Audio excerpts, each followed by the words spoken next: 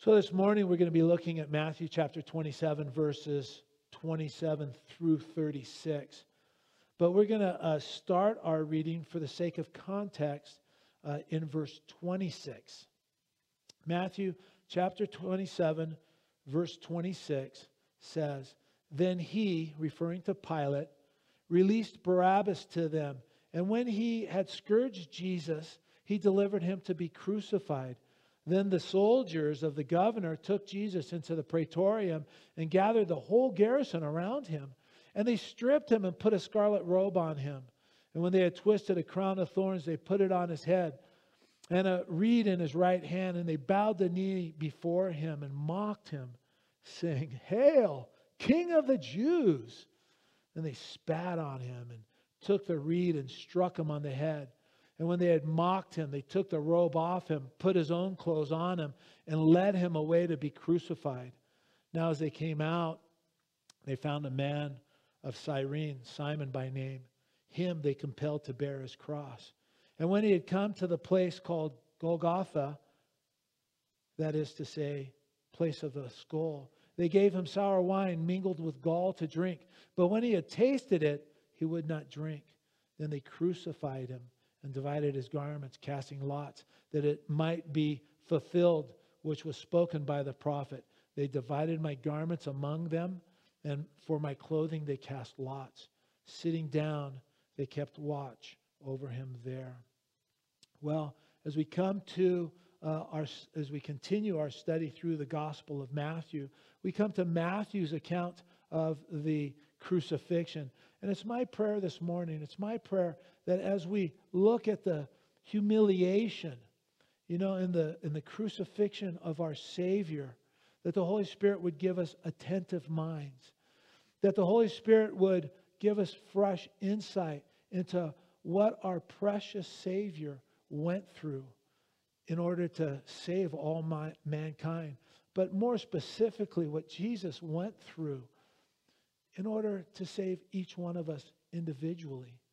I pray that God would minister to each of us today in a greater way the truth regarding, His great love for us and the lengths that He was willing to go to in order to offer forgiveness for our sins and bring us into a loving relationship with the Father.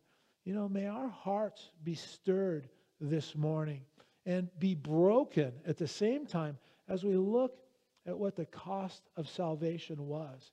And I pray as we look at the crucifixion that it wouldn't be something that we would take lightly. My prayer is that as His followers, it would impact our hearts and lives the way God intends it to. And if you're here this morning or if you're watching online this morning and you don't know Jesus Christ as your Savior, my prayer is that today will be the day that you surrender your heart to Him, turning from your sin and turning to Him. And that you would receive the forgiveness for your sins that He freely offers everyone. And that you'd enter into a loving relationship, which is actually what Jesus wants for you. He wants you to enjoy Him in this life and then on into eternity with Him. Well, what we have before us in this section of Scripture is the physical suffering of Jesus Christ on the day of His crucifixion. And I think it's worth noticing that the details of Jesus' crucifixion are actually not very much. We don't go into great depth. I mean, between all four of the Gospels, we have just really a handful of verses in regarding to the crucifixion. The Gospels really just kind of encapsulate the events of the story for us, right? You'd think that such an important event like the crucifixion, you'd think that it would require pages and pages to relate to us what our Lord suffered. But what we have, again, is actually very, very little. Not much more than really what we read in verse 45. I think it's 35. I missed it. That they crucified Him.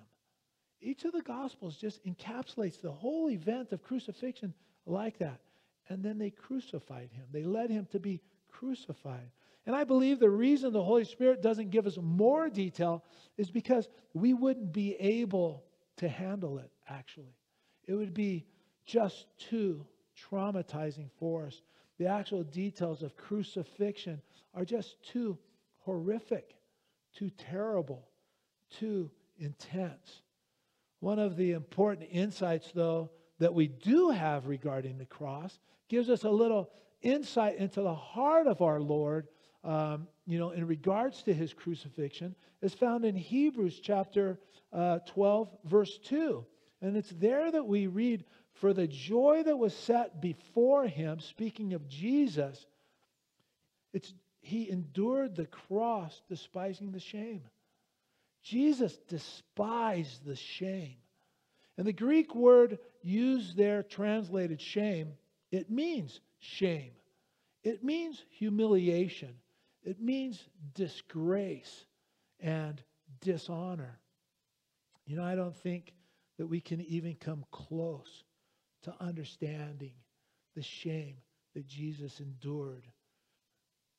He was and is perfect in every way, bearing the sin of the world.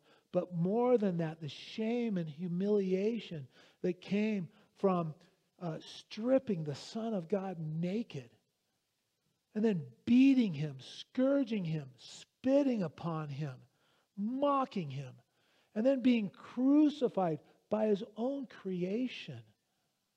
I don't believe words can even begin to express the level of shame he endured. The treatment that Jesus endured would have been incredibly disgraceful and dishonoring if it had been poured out on any one of us. It would have been incredibly shameful if you or I were treated in such a way. But it was especially shameful in light of who Jesus was and is.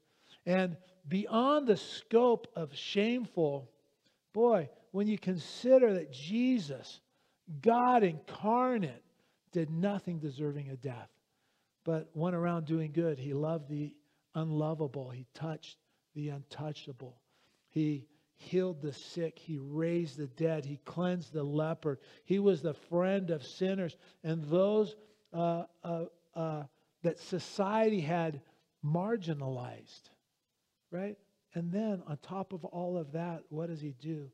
He reveals to all of us the love of the Father.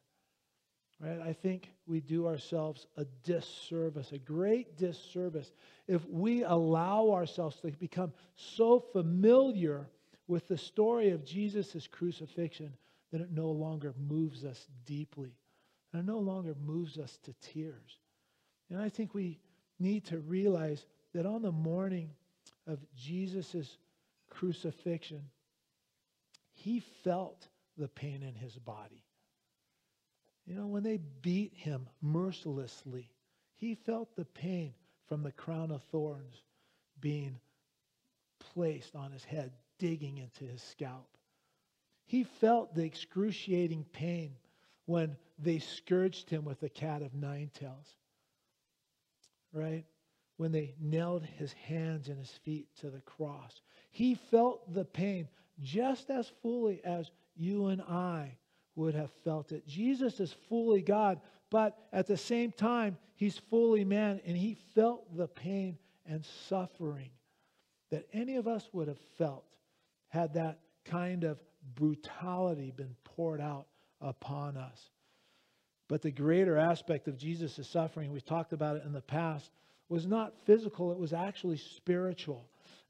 As the sins of the entire world were heaped upon him, the Father, unable to look upon him, turns his back on the Son. And for the first time in all eternity past, right, the loving reunion within the Godhead has been severed. Jesus is completely alone, separated from the Father, so that we would never have to experience that separation for all eternity future. What I think we want to remember is what Jesus has already endured up to this point in time, up to the point where we're looking at these scriptures that we're looking at.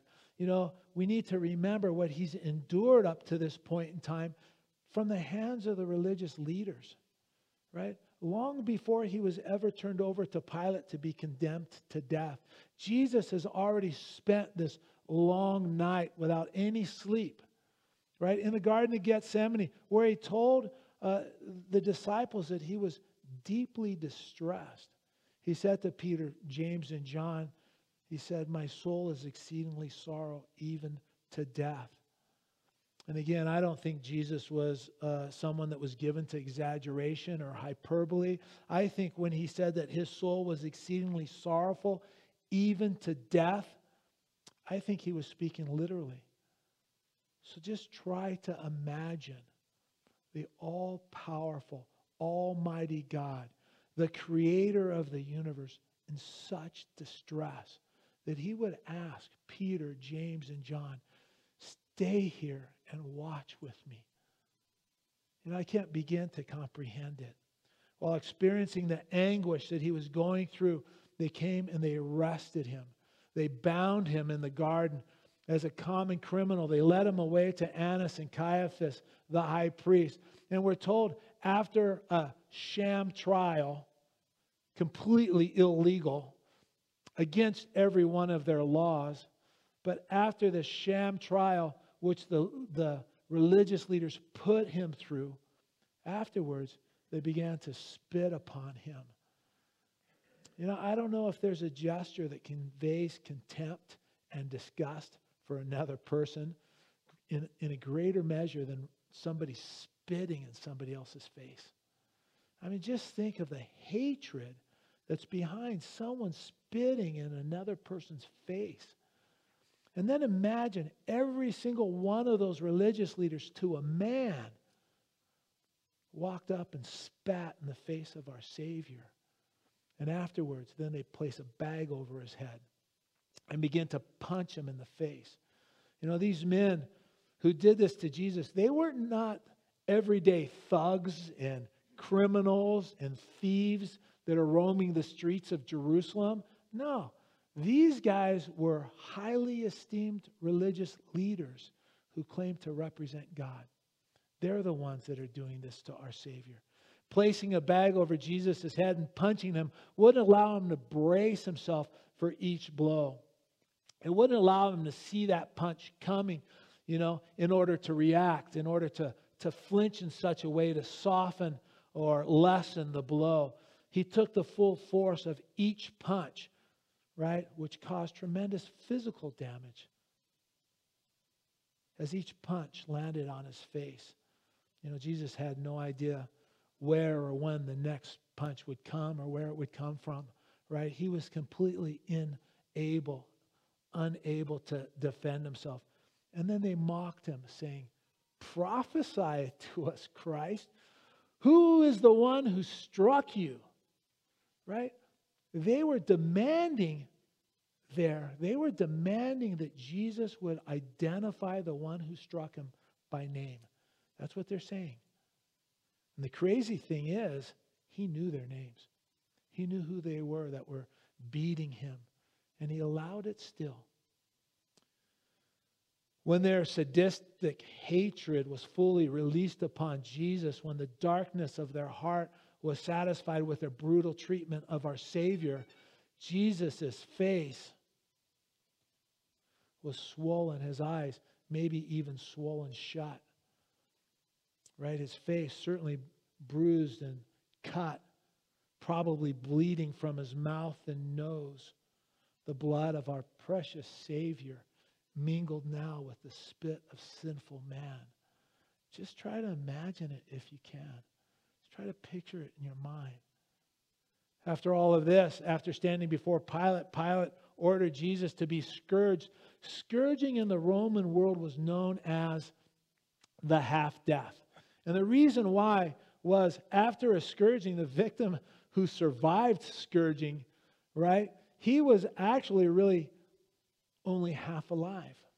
Most people that were scourged by the Romans didn't survive it.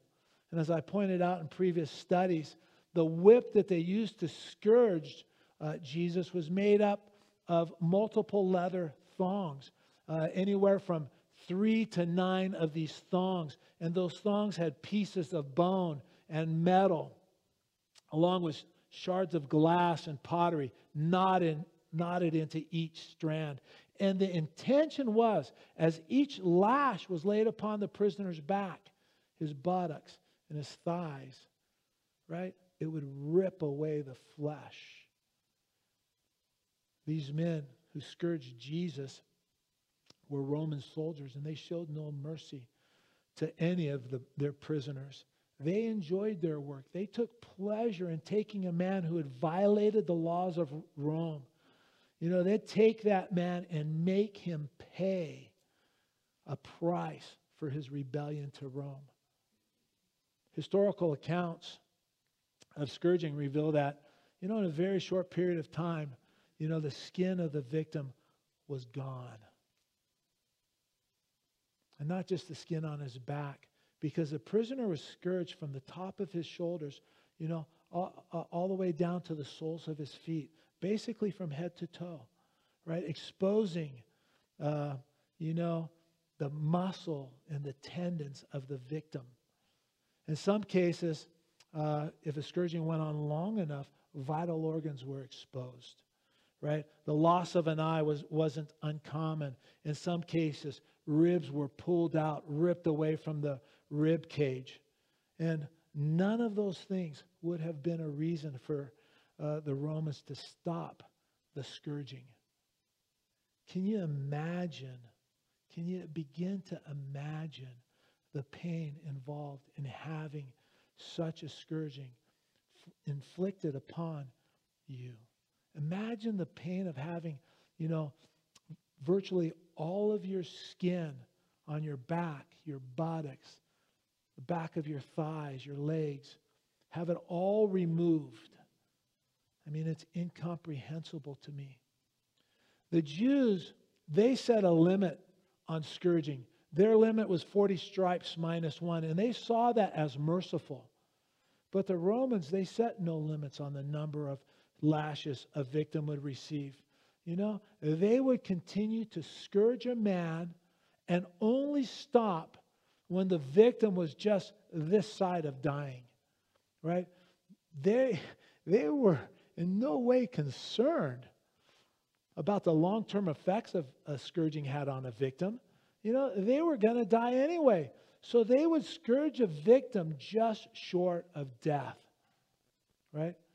That way, the condemned would also be able to suffer the pain and agony associated with the crucifixion before they died. And that was their goal, to make the transgressor suffer. This is what went on before Jesus even comes to the point of the story that we're studying this morning in the verses that are before us. This is what went on before verse 27. Then the soldiers of the governor took Jesus into the praetorium and gathered the whole garrison around him. Now, this garrison that was called to come around our Lord was probably numbered about 600 men. It only took 4 Roman soldiers to carry out a crucifixion, but they called out all the soldiers stationed there with the governor to come and surround Jesus. Now, what you should understand is that these Roman soldiers took even greater pains to make any Jew that was brought before them as miserable as possible. And with that bit of information, now just try to imagine what these soldiers thought when not only a Jew was brought before them, but on this morning, it was the King of the Jews that was brought before them. Each of these soldiers had probably seen Rome. Each of these soldiers had probably seen the majesty and pageantry of Rome. They'd seen the bodyguards and the powerful people that surround the emperor of Rome. They'd seen all the servants that attend to every need and desire of the Caesar, right? And now, here before them is this blood and spit-covered Jew who had claimed to be a king. I mean, imagine their amusement. Guys, we can't have a king going around looking like this now, can we? So verse 28, they stripped him and put a scarlet robe on him. Scarlet was the color of royalty. The dye to color fabric, scarlet, was so expensive that only royalty could afford it. In verse 29, when they twisted a crown of thorns, they put it on his head. This is so very interesting to me, because what was the result of Adam's sin? The result was that the ground was cursed and began to bring forth thorns and thistles. When you go back to Genesis chapter 3, that's what you see. The thorns were part of the curse, right? Brought upon all mankind as a result of sin. So now we see Jesus wearing a crown of thorns, right? He's bearing the sin and the curse of all mankind.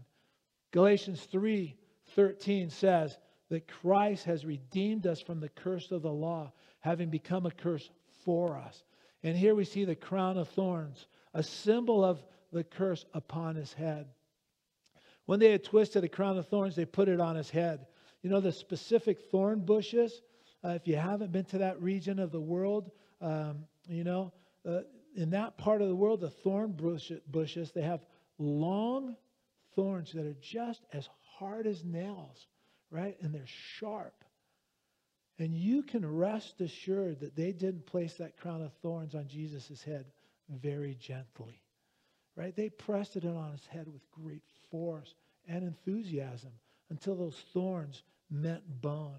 And this was a crown that cut deep, pierced, and bloodied the head of our Savior. And they put in his hand, a reed in his right hand.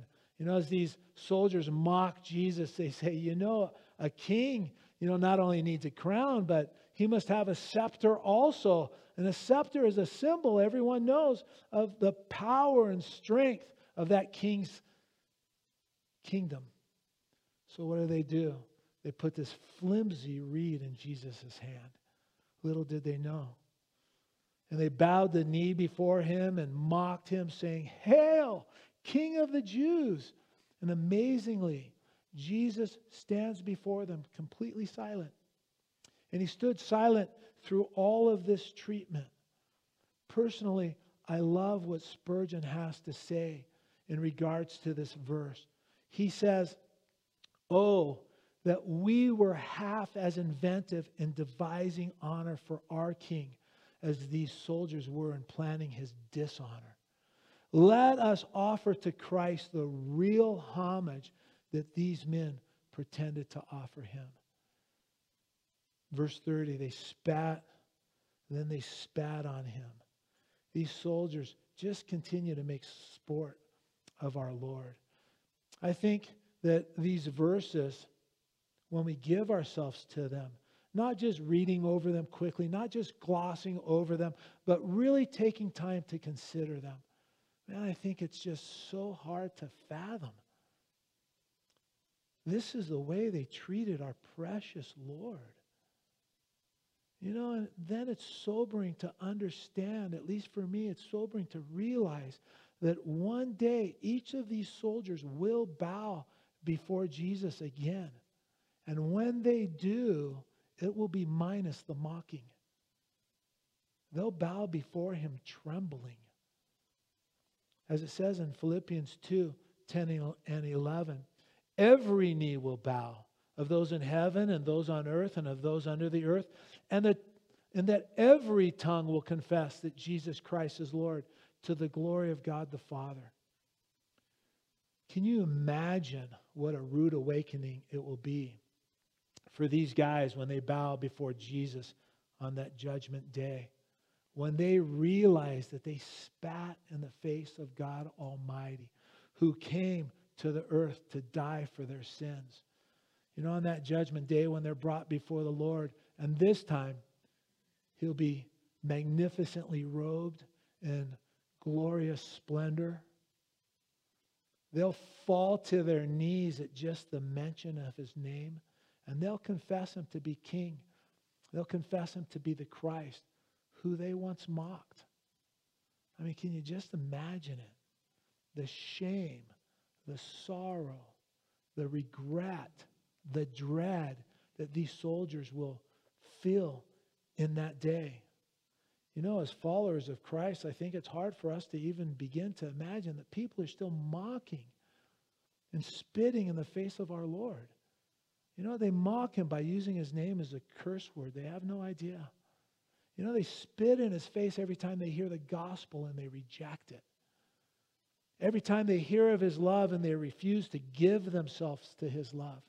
They spit in his face when they fail to yield their lives completely and totally to him, to the one who came to take the penalty of their sin, the one who came to absorb the wrath of God in their place. I think that we need to allow our hearts to break for people who do not know the Lord. It's going to be such a rude awakening when they, fall on their faces before Jesus and they are going to confess him to be Lord and then have to give an account for why they treated Jesus in such a base manner. In verse 30 it says, then they spat on him and took a reed and struck him on the head. Spitting on somebody, like I said, certainly was then, but it's still probably the ultimate insult you can pay another person. Spitting in Jesus' face is an expression of genuine hatred being heaped upon him. It was all the hatred, I'm sure, that these Roman guards had for all Jews. And now it's being vented on Jesus. Then they tore the reed from his hand and they proceeded to beat him with that reed. And just imagine as they beat Jesus on the head with that reed, and the Greek tense of that verb is that they continually, violently struck him with that reed over and over again, causing the crown of thorns to just dig deeper and deeper into his scalp. Right? If all that wasn't enough, the humiliation went even further. We read in Isaiah 50, verse 6, we read concerning the Messiah, I gave my back to those who struck me, and my cheeks to those who plucked out my beard. I did not hide my face from shame and spitting. Not only was Jesus whipped, leaving his back, his buttocks, his thighs, and his legs looking like hamburger meat. Not only was he spit upon repeatedly, but they grabbed hold of his beard and ripped it out of his face by the fistful. Jesus made no attempt to defend himself or fight back. In verse 31, and when they had mocked him, they took the robe off of him, ripping it from his bloody back, which by now had begun to coagulate and adhere to the robe, opening again the wounds on his back. Then they put on his own clothes on him, and they led him away to be crucified. And as they came out, they found a man of Cyrene, Simon by name. Him they compelled to bear his cross. One of the things I find interesting here in regards to the Roman soldiers recruiting Simon to carry the cross of Jesus is that it reveals to us that the Roman soldiers meted out every single bit of physical abuse upon Jesus that they could, short of killing him before his crucifixion. It was no wonder, given the physical abuse that Jesus had endured through the night and now on into the morning, it's no wonder that as Jesus attempts to carry his cross from the Praetorium to Calvary, he's unable to do it. Jesus is literally more than half dead at this point. And as a result of their harsh, sadistic, brutal treatment of our Lord and Savior. So they enlist Simon the Cyrenian, to bear the cross of Jesus. And I find this interesting in so many ways. First off, Simon the Cyrenian, he's a proselyte, right? Cyrene was a city in North Africa. He's a Gentile that's converted to Judaism, and he's made this incredibly long pilgrimage to come to Jerusalem to honor God, to celebrate the Passover. And as he's making his way through the city, he hears some commotion going on over there probably, right? And maybe Simon, he pressed his way through the crowd to investigate what's going on. And he comes to the front of the crowd and he sees Jesus. He sees Jesus failing under the weight of the cross. And you might want to notice in verse 32 that the soldiers compelled Simon to carry the cross. They didn't compel Simon out of compassion for Jesus. I mean, they got a job to do. They have a prisoner that's got to get crucified. They got to keep this thing moving, right? And according to Roman law, a Roman soldier could come up to any person in the Roman Empire and lay the tip of his spear or lay his sword on the shoulder of that person. And then that person would be obligated by Roman law to assist that soldier in whatever way they needed assistance for the distance of 1 mile. You know, and as a result of being compelled to carry the cross of this condemned man, Simon would not be able now to partake of the Passover feast. Right? Simon would have been understandably upset and disappointed by all this. Maybe he saved all his life to make this pilgrimage to Jerusalem to celebrate the Passover feast. And now, because he's come in contact with this condemned man, he becomes bloody. As he lifts the cross that Jesus struggled under the weight of, the blood of Christ is now transferred upon him. And now Simon, again, is understandably disappointed because he's become ceremonially unclean, unable to celebrate the Passover. And yet at this point, this is what I find interesting. At this point, Simon has no idea just how close he's come to the Passover lamb. How close he's come to the Lamb of God who takes away the sin of the world. The very one the celebration of the Passover points to.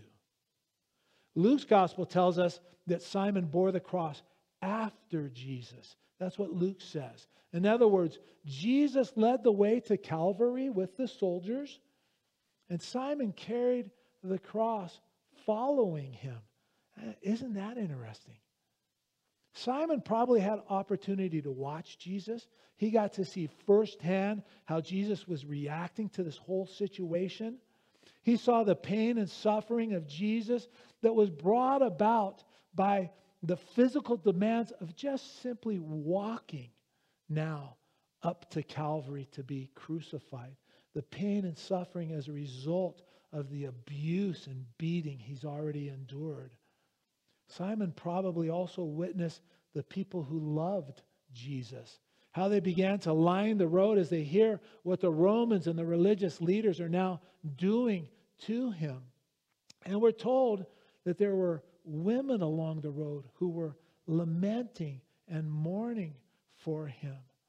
You know, it's not out of the realm of possibility that Simon stayed and watched the crucifixion of Jesus, that he saw all the supernatural events that also took place. You know, the darkness that came over all of the world, the earthquake that occurred as Jesus breathed his last. And Simon had no idea when he came to Jerusalem to celebrate the Passover that he would come to understand what the Passover was really all about, who the true Passover lamb happened to be, and how close he had come to the Lamb of God takes away the sins of the world, the very one who is the fulfillment of the Passover. And at that time, Simon probably had no idea at all how the events of the things that he was unwittingly, unexpectedly caught up in that day, how they would change his life. Simon actually becomes a believer, probably as a result of this encounter with Jesus Christ, right? And I'm sure after this Passover, there were many Passovers where Simon tells his kids the story of how he encountered the Lamb of God. How do you know that Simon became a believer, Gary? Well, in Mark's gospel, Mark 15:21, we read, and it's a parallel account, and it says, "Then they compelled a certain man, Simon, a Cyrenian, the father of Alexander and Rufus, as he was coming out of the country and passing by to bear his cross." Simon is apparently a well-known figure in the early church. Right? Mark says they got Simon to carry the cross, to carry Jesus' cross. You know, Rufus and Alexander's dad. Right? And the fact that Paul, the apostle, later greets Rufus in the letter to the Romans, it leads us to believe that this contact with Jesus led Simon and his entire family to faith in Christ. You know, another thing I find interesting is the Romans would make a prisoner carry his cross through the city as a confession of their guilt. You know, it was the way Rome would communicate to potential malefactors and criminals. You know what? If you commit crimes against the state, you'll end up just like this guy. That was what they were communicating. But Jesus didn't carry his cross because he's not guilty of anything. He's an innocent man. That's what Judas testified of him. The one who betrayed Jesus Christ. Even Pilate called him a just person. He was interrogated by Pilate and Herod, and neither one of them found any fault in Jesus, it says. Right? Pilate's wife even called Jesus a just man. The centurion who had witnessed hundreds of crucifixions. Right? As Jesus breathed his last, the centurion said, "Truly, this man was the Son of God." Jesus couldn't carry the cross because he wasn't guilty of anything. Jesus is the spotless Lamb of God who lived a sinless life so that he would be the acceptable sacrifice for sin, whose shed blood washes the sin from all who come to him in faith. And in verse 33, we read, "And when they had come to the place called Golgotha," that is to a place called, that is to say, place of the skull. Right? This side of Jesus' crucifixion is called Golgotha, the place of the skull. Golgotha in Latin is Calvary. That's where we get the word. It's called the place of the skull because there, just outside the city of Jerusalem, there is what looks like a skull formed by these naturally occurring caves in a cliff. And that's the place where criminals were crucified. Josephus, the historian in the employ of Rome, called crucifixion the most wretched way to die. Crucifixion was perfected by the Romans not to bring about a swift death to one being executed. That wasn't their goal. Crucifixion was perfected by the Romans to bring about the slowest, most painful death possible. You know, they wanted to make that person suffer the most amount of pain for as long as possible. They wanted not only to break a person who was being crucified physically, they wanted it to be crushing and painful mentally as well.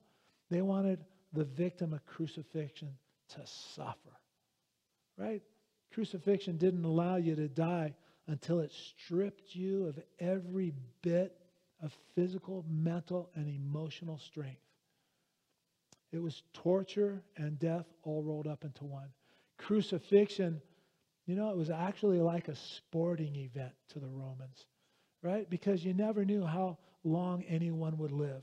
Some would live just for hours, while others would live for days. And people, however, you know, they would just sit there and wait it out. They would just watch. They wanted to be a witness of the death of the accused. And they would sit and watch, knowing it didn't matter how strong they were, mentally, physically, or emotionally. Eventually, crucifixion would win out. Not only was crucifixion the cruelest method of execution ever invented, it was also the most disgraceful. It was designed to humiliate and to shame the person who was being crucified.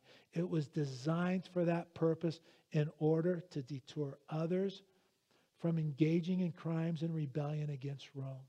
And as I said last week, crucifixion was invented in Persia. They believed that the earth was sacred to their god, Ormuzd, right? So a criminal couldn't be killed in contact with the ground. That would defile it. So they had to lift that person up off the ground. And crucifixion moved from Persia to Carthage, right? And then from Carthage to Rome, where it was adopted as their method of capital punishment. And they took that method of crucifixion and perfected it. Crucifixions, the Romans used crucifixion for capital punishment, but it was considered so inhumane that it was illegal to crucify a Roman citizen. Regardless what may have been his crimes, it was reserved for slaves, foreigners, and the absolute worst kinds of criminals. And then in verse 34, it says they gave him sour wine with gall to drink. But when he had tasted it, he would not drink. The wine mixed with gall, it was actually a drug. It was basically a painkiller. They offered it to Jesus before they hammered the nails into his hands and into his feet. You know, it was offered to take a little bit of the edge off the pain, right? This wasn't something that the Romans did out of the kindness of their heart. You know, they couldn't care less. But historically, we know that there was a group of wealthy women there in Jerusalem that would prepare this mixture and give it to the condemned as an act of mercy. And it was offered in order to lessen the suffering and the agony that was ahead of those who were to be crucified. And when Jesus tasted it and realized what it was, he refused it. He wanted to be in full control of his senses while he was hanging on the cross. He wanted to taste death completely and fully for each one of us, along with all the physical and spiritual terror that came with it. He would endure it all. And in verse 35, we read, then they crucified him. The cross is there. The nails are there. The mallet is there. Everything's there. Jesus would have been laid down right there upon the cross, his head at the intersection of the two beams. Then one of his arms would have been stretched out along the cross beam. And then the soldier would take an 8 to 10 inch long, 3/8 half-inch thick iron nail. And with that mallet, begin to drive that nail through his open palm or through the junction of where his hand met his wrist, right? Nailing his hand to the cross. Now you think of the pain that would have caused our Lord. Then his other arm would have been laid out. Same thing done to the other hand. Then a large single nail would be driven through his feet into the wood of that cross. And I don't know if we can even begin to imagine the pain. It would have been significantly greater than an exposed nerve in a broken tooth. It would have been significantly greater than a broken arm or a broken leg. Significantly greater than childbirth. Wait a minute. How do you know that's the case, Gary? Well, because women are willing to have more than one child, aren't they? Nobody wants to be crucified, not even once. And certainly not more than once. Just try to imagine the nail being driven through his hands and his feet. Blow after blow after blow. An electric shock wave of pain with every blow of the hammer hitting the nail in order to secure Jesus to that cross. Then the cross would have been pulled up by ropes until it crashed down into a hole in the ground where it could be secured upright with rocks and wedges. And again, just imagine a pain when that cross hit the bottom of that hole with a thud, jarring Jesus' body, right, on the cross, instantly pulling his body down on those nails. Suddenly, unexpectedly, a tremendous force. And this is just the beginning of a long, agonizing, torturous death. Essentially, death by crucifixion was death by suffocation and heart failure, right? The position of the arms being stretched out in such a manner, and the weight of the body, the weight that the body placed upon the chest cavity made it very difficult to breathe. In order to get a breath, a person being crucified would have to pull himself up on the nails in his hands and push himself up on the nails in his feet in order to just quickly grab a gulp of air, right? And then they would slump down because of the intensity of the pain that was produced from the nails. It was totally agonizing and exhausting just to get a breath of air. And they were to repeat this up and down motion, reopening the wounds on their backs, rubbing their back up and down the rough wood of the cross. And now think about it. Jesus hung on that cross for 6 hours. How many times do you breathe in 6 hours? You know, the average rate of inspiration is about 18 breaths per minute. 18 breaths per minute times 60 minutes times 6 hours. That's 6,480 times up and down on that cross just to grab a breath of air. That cross would become completely blood-soaked and flesh-covered as a result of his back rubbing up and down on the rough wood of that cross for 6 hours. Ultimately, a person on the cross would be forced to breathe shallower and shallower because their strength would begin to fail, because the pain of the nails would be so intense they wouldn't want to push up and pull themselves up. And they would, because they're breathing less deeply, shallower and shallower, that would cause them to have less oxygen in order to even pull themselves up. Less strength to do that. And so they would slowly suffocate. As they would breathe shallower and shallower, they would get less oxygen in their lungs, and that would cause a portion of their lungs to begin to collapse, which would begin to stress the heart to work even harder to pump blood that was carrying less oxygen to all the tissues. If a person failed to pass away from just the sheer pain and shock of crucifixion, ultimately the person would die because their lungs and heart would give out under the tremendous stress and strain that crucifixion placed on the organs, and they'd die. By the time that Jesus was lifted on the cross, and after 6 hours, the 6 hours that he hung there on the cross, the Bible tells us that he was completely unrecognizable. He was beaten so brutally. In other words, if you had been in Jerusalem the day before and you heard him teaching in the temple, as you listened to him teach with the scriptures with just such great authority, and his teaching impacts your heart with in such a deep and meaningful way, in a way that you'd never been impacted by anyone. And then as you walked away, you'd think to yourself, I'll never forget that face. As long as I live, I'll never forget the face of the man who spoke with such love and grace. He's impacted my heart in such a way, his face is forever burned now in my memory. I could pick him out of any crowd that I would see him in. I could pick him out easily. And then if you saw him the morning of his crucifixion and you happened to walk by the base of the cross and you looked up at his face, and somebody, you wouldn't have been able to recognize him as the same man that you were listening to teach just the day before. And if somebody said, hey, that's Jesus, the one you heard teaching yesterday in the temple, you'd say, no way.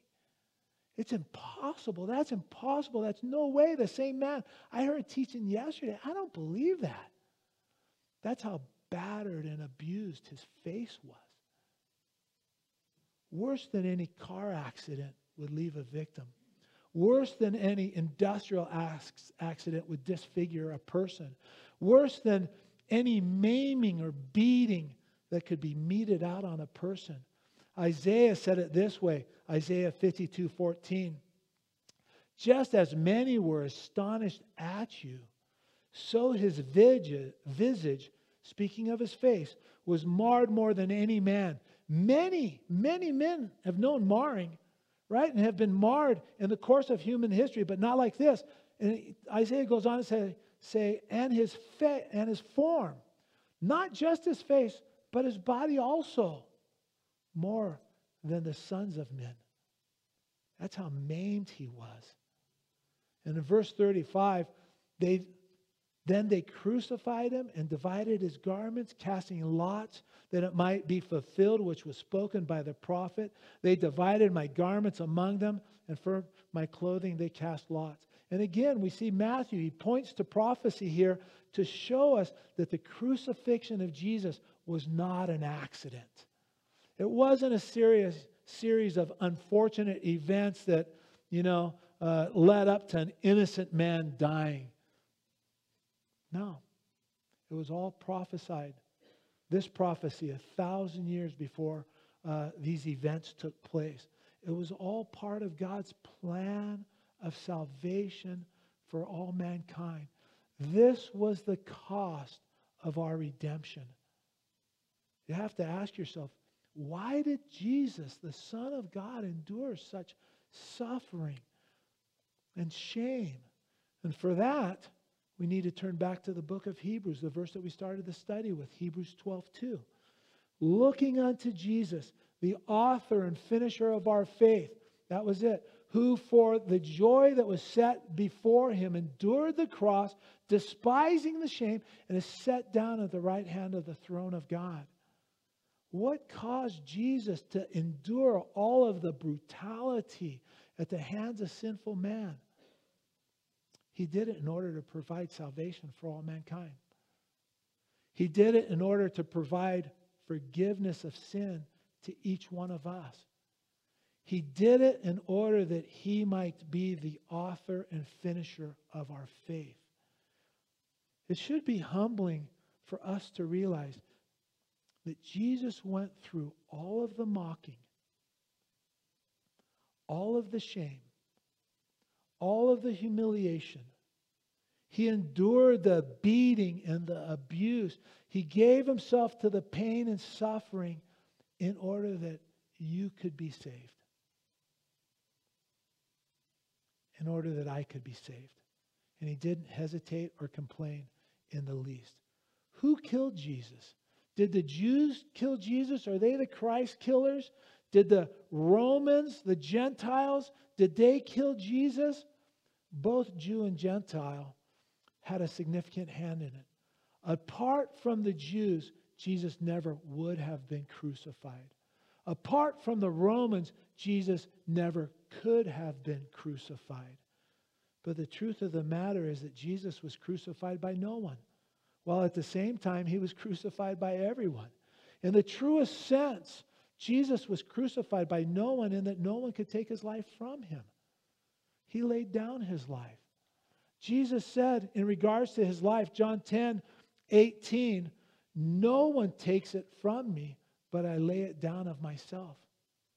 Had Jesus not been willing to die on the cross, it never would have happened. Jesus died on the cross because he came to give his life a ransom for many. He came to lay down his life to provide forgiveness for your sins. He was crucified by everyone in the sense that it was the sin of every individual in the history of the world that was put on him at the cross. It was your sin. It was my sin, right, that put him on the cross.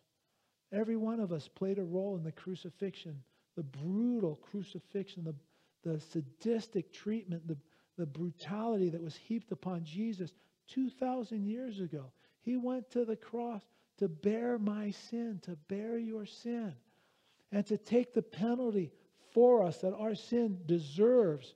His love for you is so great. His love for me is beyond comprehension. Right? His love for each of us individually is undeserved, and it's so humbling. And we need to allow that love that He has for us to cause us to love Him even more. If you're here this morning or watching online and you've never surrendered your life to Jesus Christ, right? If you've never asked Him to come into your life and take control of your life and be your Lord and Savior, my only question is always, what's holding you back? Whatever is keeping you from coming to Jesus, it's actually your enemy. Right? You need to know that Jesus loves you. And you need to let that thing that's keeping you from coming to Him, you need to let it go. Just imagine how offensive your sin is in the sight of a holy God. You know how abhorrent and repulsive it is that it would necessitate such a sacrifice to atone for it. And then think of how much God loved you in order to send His Son to take your penalty. Consider the love of Christ, that He would be willing to suffer and die to provide you with forgiveness for your sins. It wasn't the nails that kept Jesus there on the cross. It was His love for you that kept Him on the cross. It doesn't matter who you are, what you've done. Jesus willingly went to the cross in order that you might be saved. Right? He went there that He might be able to enter into a loving relationship with you, that He could be your Lord and Savior. That's the joy that was set before Him, making Him willing to endure the cross, despising the shame. We read in Hebrews 12:2. And then my question would be, would you dare rob Him of that joy? The way we receive the gift that Jesus paid such a high price to provide for us is simply by believing in our heart that He died for us on the cross, that He took our sins and bore them on the cross. But that's not enough. Our belief needs to be turned into action. It needs to be backed up with action. We need to then turn from our sins and turn towards God and live our lives in obedience to Him, in communion with Him, confessing Him as our Lord, and believing in our hearts that He was resurrected again the third day. And the Bible says, if anyone will do that, then God Almighty in the person of the Holy Spirit will come into your life. Think about that for a moment. Think about what a great privilege that is, to give your life to God, one, and then for God Almighty, Creator of the heavens and the earth, to come into your life and save you and change you and make you fit for heaven. Man, what an amazing privilege it is to trust Him, to trust Jesus for the salvation of our sins, to place your life, to trust your life into the hands of God, to be saved. What a privilege that is. You know, if you've never placed your faith in Jesus Christ, I would ask you, if you're here and you've never done that, you're watching online if you've never done it, I would ask you, why not pray right now and just receive forgiveness for your sins? You know, it's not anything magical. It's just praying from the sincerity of your heart. Lord, I've sinned. I've done wrong. And I ask for forgiveness. I'm sorry.